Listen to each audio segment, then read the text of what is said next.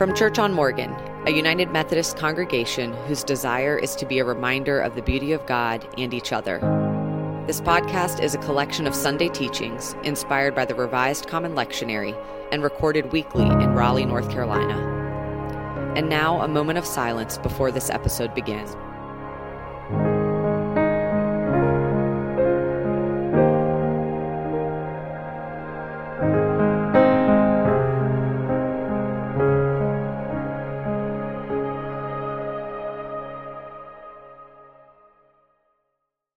Well, we do a number of different things when we gather for worship as a family, and one of the assumptions that we're walking with and kind of living out of is that God could meet us and meet you in any one of those moments.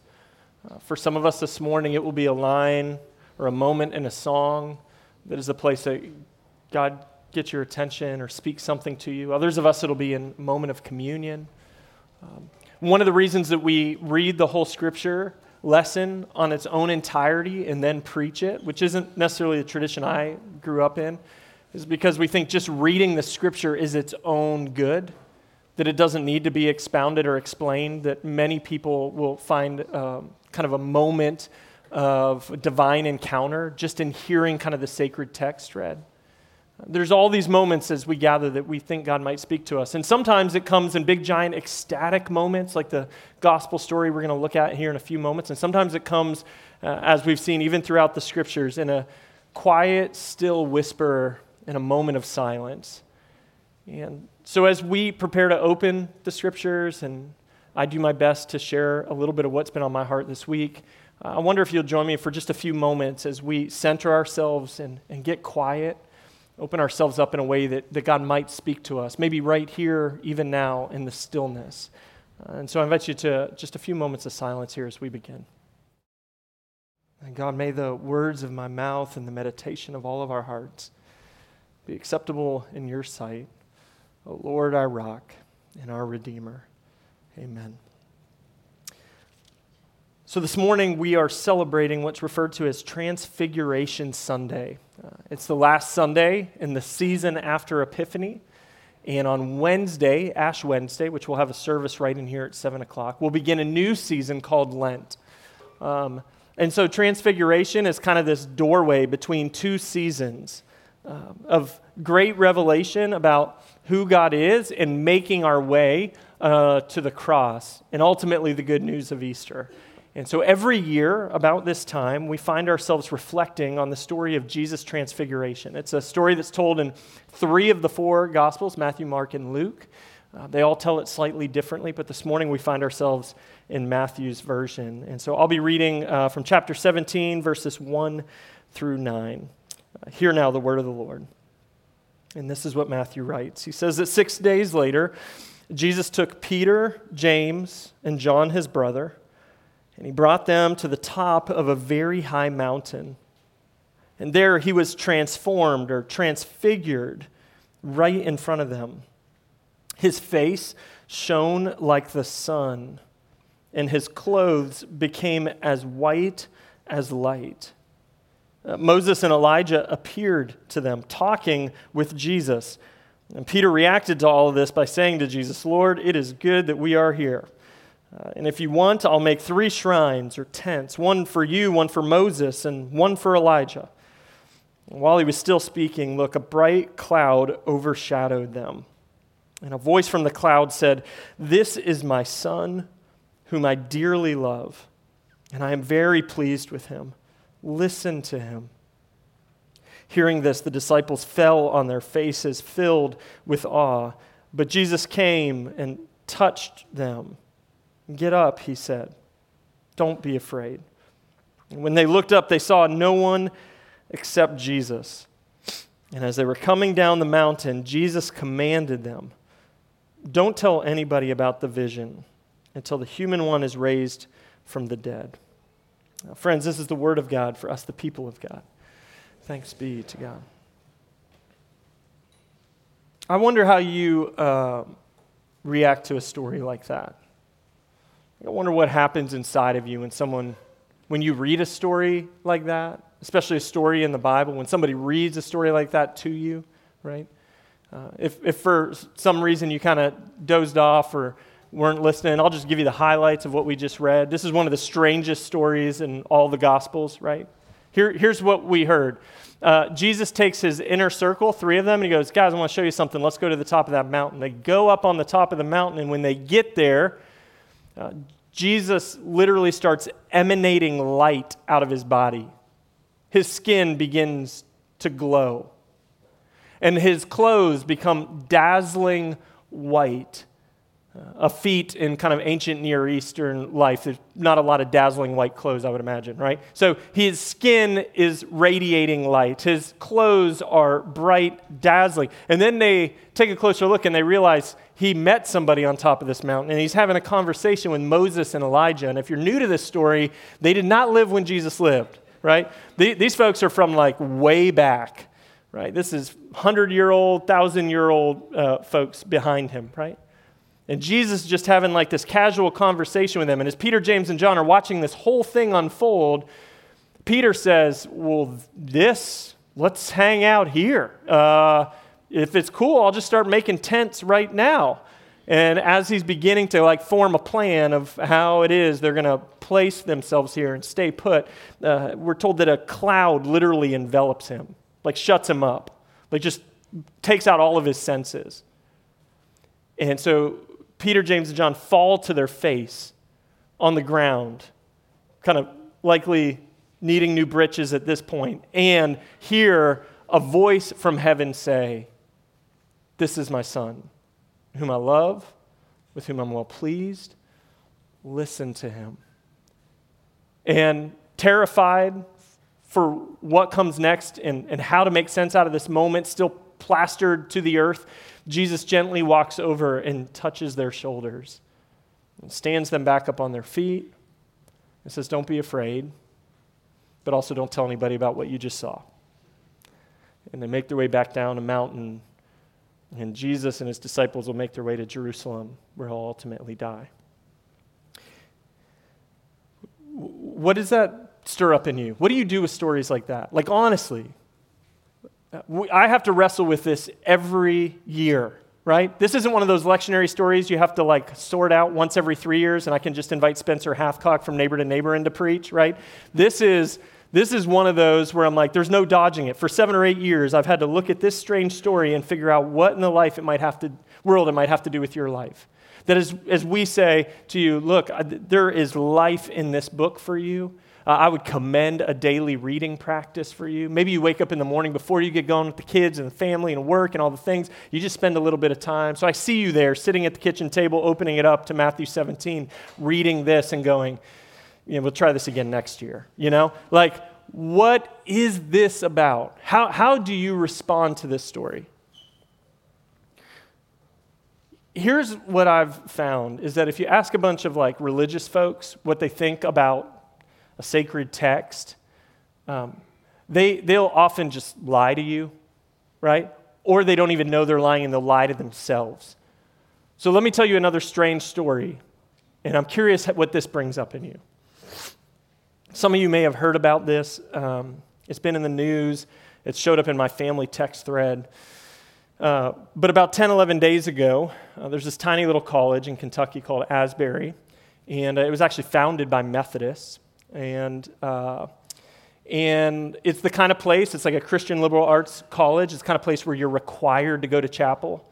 This is part of why your parents pay the extra money to send you there, hoping this will sort of curb some of your other ambitions, right? At least we know every Wednesday somebody's going to get in their grill and sort of tell, right? And so you got to like walk your way in there, you got to put in your time, and then you can finally get on with your life, and they take attendance, and every week you got to do this thing. And so about 10 days ago, it was a Wednesday like any other, they wander into this chapel, these college kids, probably longing to be anywhere but there. A honestly unremarkable sermon is given, and at the conclusion of the service, most folks move on and go to their class like they were supposed to. But for whatever reason, there was a handful of students who hung back. They remain in the chapel, they begin praying, and they start singing together. There's no instruments plugged in, there's no agenda for this. But some of their friends notice that they're not in class or that they're missing, and so they're kind of curious what happened to, whoever, and they eventually track back that there's a handful of folks still hanging out in the chapel. And one thing leads to another, and before you know it, like half the student body is ditching class to pray and to sing and to worship together.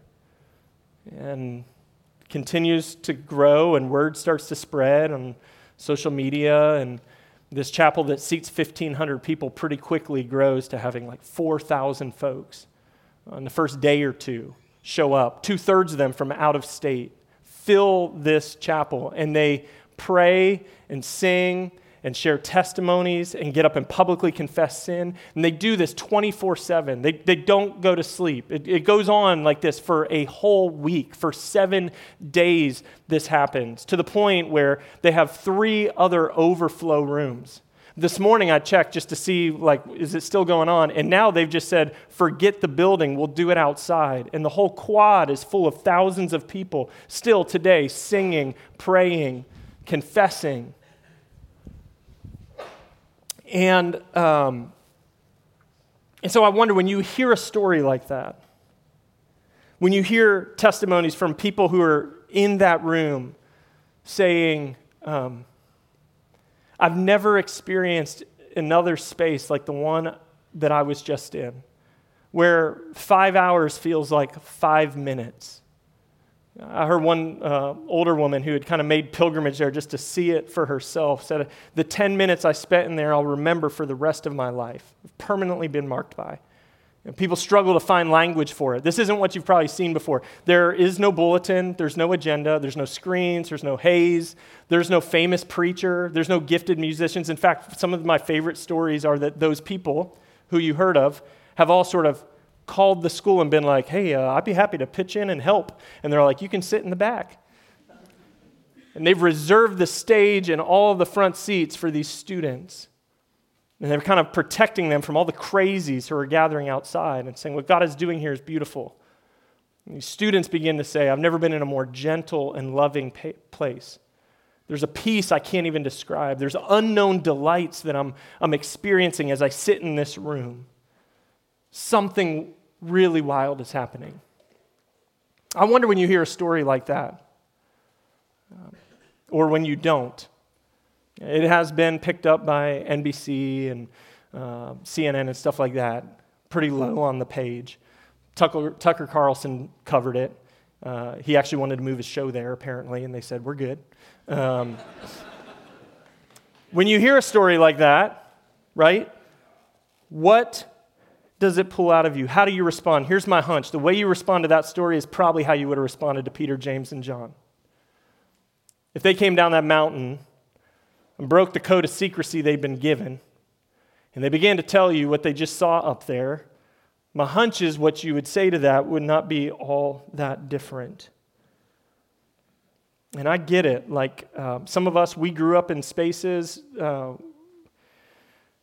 where this sort of thing, people tried to manufacture it. They tried to attempt it. They tried to schedule it. They told us on Thursday night we're having revival at 7 p.m. We've got a famous preacher and a sick band. Show up, we'll turn it to 11, right? And we found ourselves in those rooms where preacher would just keep pushing and the music would just keep swelling. And if they didn't get the response, we'd hit that bridge one more time. You know what I mean? Until every single person had come down to the altar, and we had all had some sort of experience. And then on the other side of that, many of us, we're still recovering from it. I have people in my immediate family who have not set foot in a church for 10, 15 years. Their brother's a pastor because of the ways they felt manipulated and abused in spaces just like that. In fact, my hunch is for some of you this morning, even some of what went down on the first side of the service already made you uncomfortable. We were already pressing into some slightly emotional spaces, some lyrics that were a little concerning. And so I get it. I hear that. I know who we are. Last night I showed my daughter a video of kind of what was going on in the chapel, and there's all these college, like way more, like they must have some sort of deal with the fire marshal, but like way more than should have been in that room. Jumping, clapping, dancing, screaming, right? And Stella, she looks at me, she's like, I wish our church was like that. And I'm like, I'm pretty sure everybody, most people at our church are glad it's not, you know? Like, I know my people. I know who we are. I hear you. I see you. I get it. But I saw this tweet that was really challenging to me this week from another pastor. And he was just expressing how saddened he was at what he perceived to be. Folks, my generation or older, I'm 43, right? Our engagement with this story versus our engagement with this little podcast that came out a year or two ago called The Rise and Fall of Mars Hill. And he kind of looked at the church and said, I think we need to be really careful about the fact there's a generational shift taking place, and the people who are my age or older, who have some background in the church, we can straight consume some Rise and Fall of Mars Hill. We put it in the top 5 podcasts on the planet for a few months, talking about the dysfunction and abuse and harm in a church. But when something really beautiful begins to take shape among Gen Z, our first response is like critique and skepticism and hurt. And I remember part of the reason I'm standing here in this place is that I was once a 20 or 30-year-old who looked at folks who were so jaded and cynical by what they had seen in the church that they couldn't see any future or hope or reason for trying anything different. Let's just ride this thing out. And so this morning, like in a really gentle way, I want to wrestle with this experience, the Transfiguration experience, the experience that's happening in Wilmore, Kentucky, which I don't know what that's about. I haven't been there. I'm not signing off on it, but I think it's a great opportunity for us to just sort of think more critically about our own reaction to these sorts of things. So here's the first thing I would tell you, that if we cut ourselves off from the possibility of this sort of experience with God, not only are we cutting ourselves off from pretty much every spiritual tradition on the planet, we're also cutting ourselves off from our own story. That these sorts of moments fill the scriptures. And not only scriptures, but the history that's led us here. In the Hebrew scriptures, I'll just give you a few examples. Moses, hanging out, tending his sheep one day on the same mountain he's always been on, when he comes across a bush that he was the only person there, right? But he comes across a bush, and his testimony later to us is, I saw this bush catch fire, but it didn't burn. It was just like burning, but not burning. It was like the craziest thing. And then as I'm staring at this burning bush, a voice from heaven said to me, take off your shoes, for you're on holy ground. And Moses takes off his shoes, and he has this strange experience. Isaiah, praying, all of a sudden finds himself somehow lifted to the heavens, hanging out with angels and archangels, and one of them takes some hot coal out of a fire and sticks it in his mouth, and he starts chewing on it and comes out the other side like, y'all, I have been a part of some crazy stuff. I saw some things, right? We were literally singing the words that he spoke on the other exchange of that. Peter, hanging out one day, takes a nap in the afternoon, goes into some deep trance is what he tells us. And in this trance, in this weird dream that he's awake for vision thing, he says that God lowers a sheet full of dirty animals. It tells him to get up, kill, and eat. And it will change his life. He'll wake up and he'll begin to tell that story to other people who will have the same reaction and response that many of us have, either when we're being honest with ourselves about the Transfiguration story or the story of Asbury, right? John Wesley, the founder of the Methodist movement that we're a part of, some 200 plus years, still sort of living out sort of the gifts of what he started, had a moment just like this himself. He said one night he wandered into a church for like a midweek Bible study, and somebody was reading Luther's commentary on Romans, which, by the way, is not a page turner. And as he's listening, he said his heart was strangely warmed. And in that moment, he knew, maybe for the first time in his life, even though he'd been preaching and doing this gig for a while, he said that he knew that he knew that he knew. It was actually true. Right? This isn't just sort of like in the Bible times. It's like not just in our history as a church and our movement. I heard this story this week about Johnny Cash. I never heard this before. But apparently there was a moment in his life where he was in such a deep pit of despair that he decided to end his life. And in like Johnny Cash fashion, the way he decided he would do it is he was going to climb down in to this cave that was near his home, these sort of long tunnel of caves. And he decided, I'm going to get so deep and lost in the center of the earth that I won't be able to find my way out. And there in the belly of this place, in the darkness, I'll lay down and die. And it's what he did. He got into the deepest part he could. His flashlight dies. He lays down and he prepares to just wither away when he says he had an encounter with God. That God spoke to him and told him how loved he was and led him back out of that cave into the light.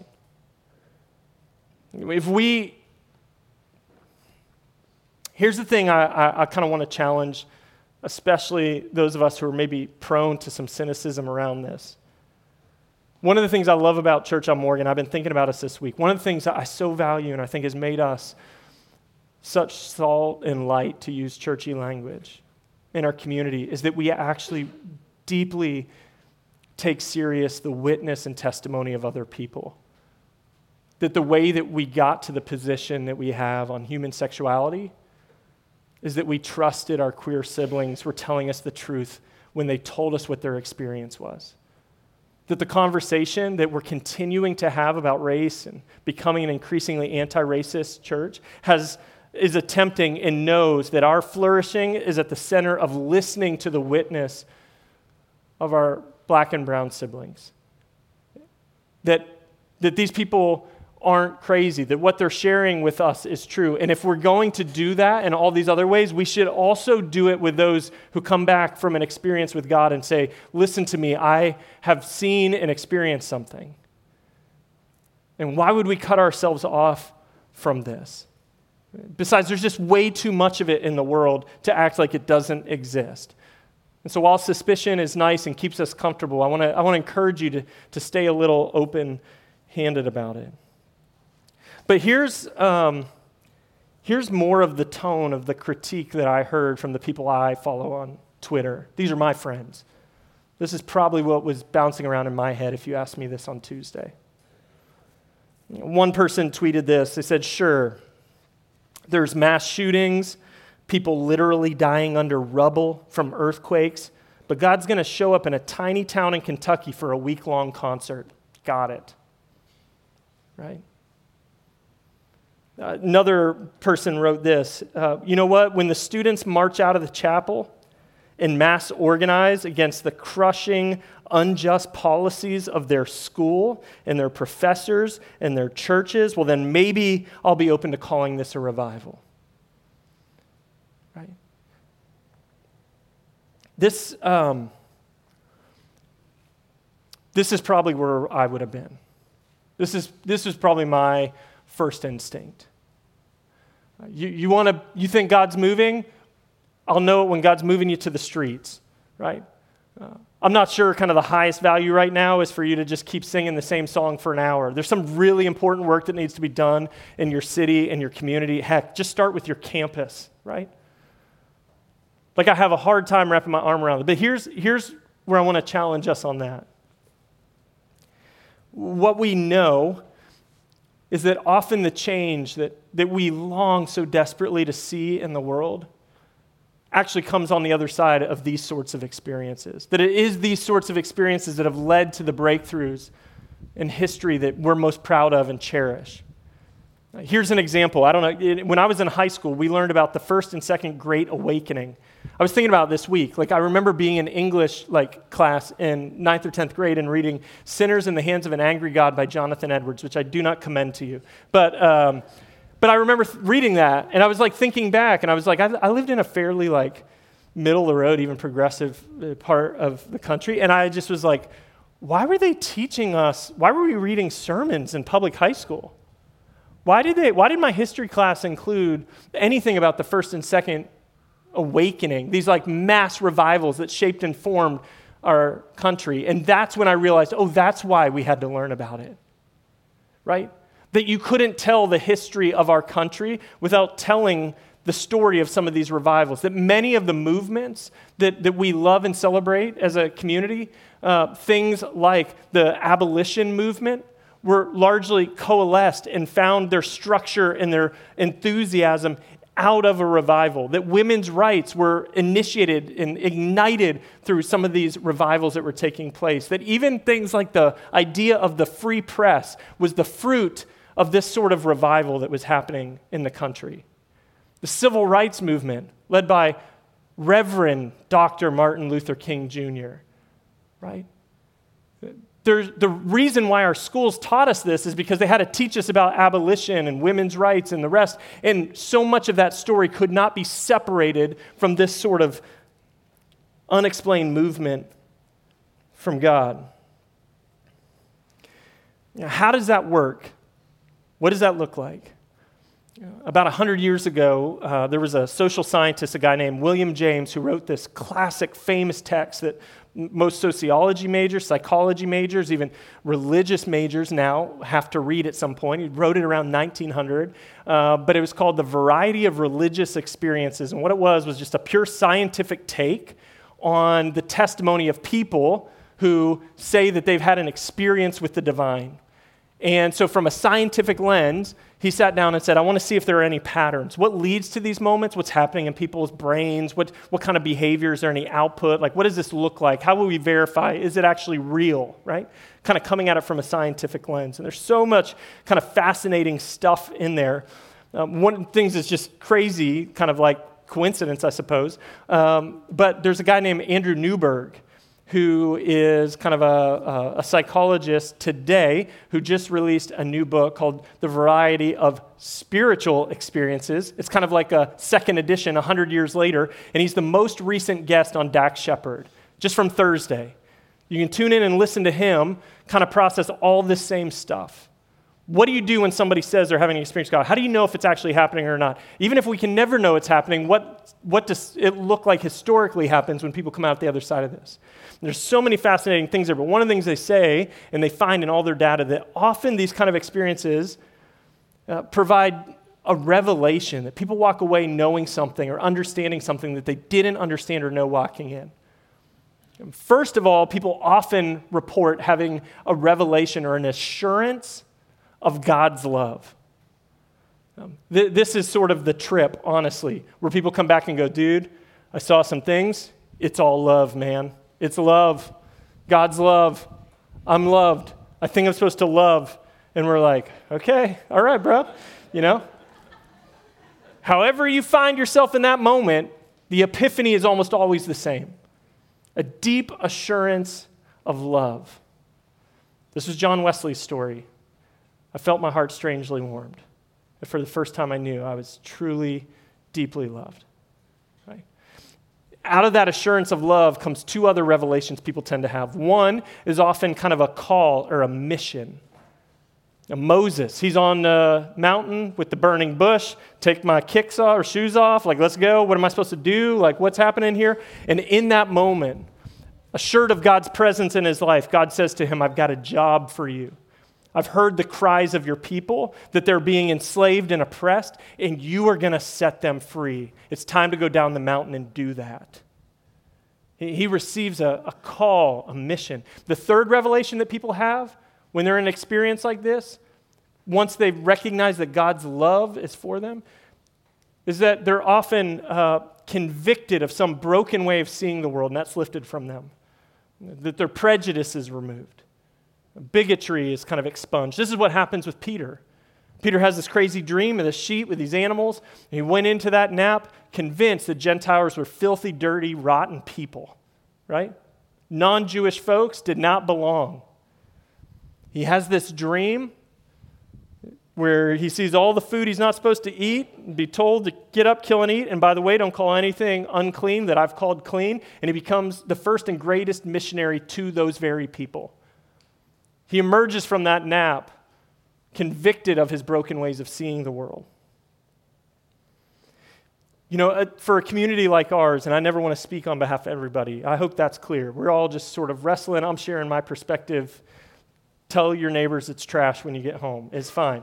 But for a community like ours, many of us, full inclusion and affirmation of our queer siblings is like core to our belief in the ways that God has moved. And it's what's made this revival really difficult, is because it's happening at a campus that doesn't fully affirm and celebrate the dignity of all people in the way that we feel like they should. And much of the commentary that I've seen online from people outside of it is looking at that and saying, how could God possibly bless a place this bigoted, right? And so one of these courageous kind of progressive platforms actually decided to go there and witness it for themselves. And what they said is that as they began to interview some of the queer students on campus and ask them about the revival and what they thought about this, students who are very much working to see their campus change, whose very lives depend on it, they said, I want to be clear, and I hope you'll tell your audience, we welcome this move of God. We welcome it. And we're seeing our school change right now in the midst of it. One student said that best way I can explain it to you is that as my peers are loved profoundly and deeply by God in this unbelievable way, they're becoming more loving towards me. So will you please quit trying to shut it down?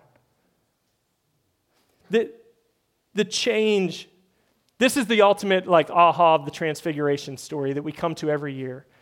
That we watch Jesus' skin turn to light and his clothes be bright white, and we get so obsessed with what transformation is happening to Jesus, when the tradition has always said Jesus didn't change at all. He was the same guy walking up that mountain as he was coming down. The transfiguration, the transformation was the disciples who were with him. That it's our own transformation that's at play here, right? And so just a couple closing things. I know I need to wrap it up. I don't know what's going on at Asbury, and I don't feel like I have to say one way or another, right? But I do see, when we look at our own stories, when we listen to the testimony of others, that part of the way that God works is there is this gift, there is this need to pull us out of the darkness for a season that we might be sent back in to change it, right? And this is exactly what Jesus is doing. That if you go back and read in chapter 16, right before this story, Jesus breaks the news to Peter, James, and John. Hey guys, it has been so fun.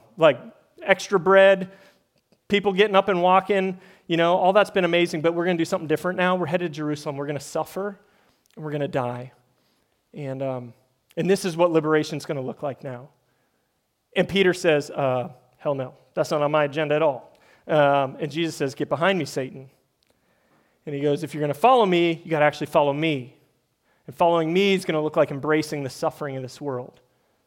But I'm going to show you how to do it. Now come with me. And he takes him up on this mountain to show him how it is that he'll resist evil, injustice, and oppression for the rest of his life.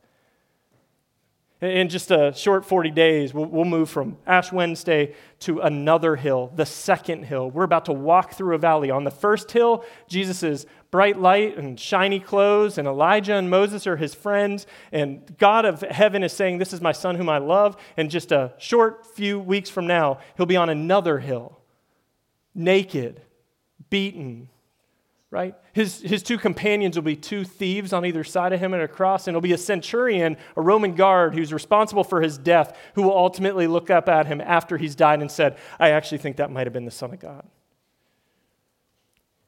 And he says to the disciples, if you want to know how to get through that second hill, you got to spend some time on the first. It's this first hill that sustains the second. It's the first hill that fills us and calls us, and we find the resources of God for this.